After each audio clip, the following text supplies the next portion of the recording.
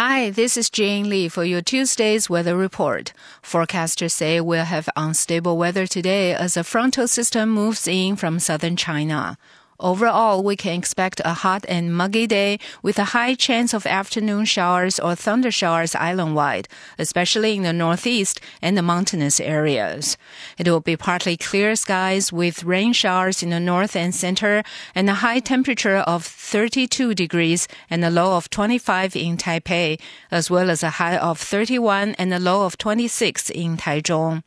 People in the south can expect partly cloudy skies with showers and a high of 30 and a low of 26 in Kaohsiung. On the east side, it's also partly clear with showers and a high of 30 and a low of 24 in Hualien. Forecasters say the frontal system will bring heavy rain to the entire island starting tonight and last the whole day tomorrow.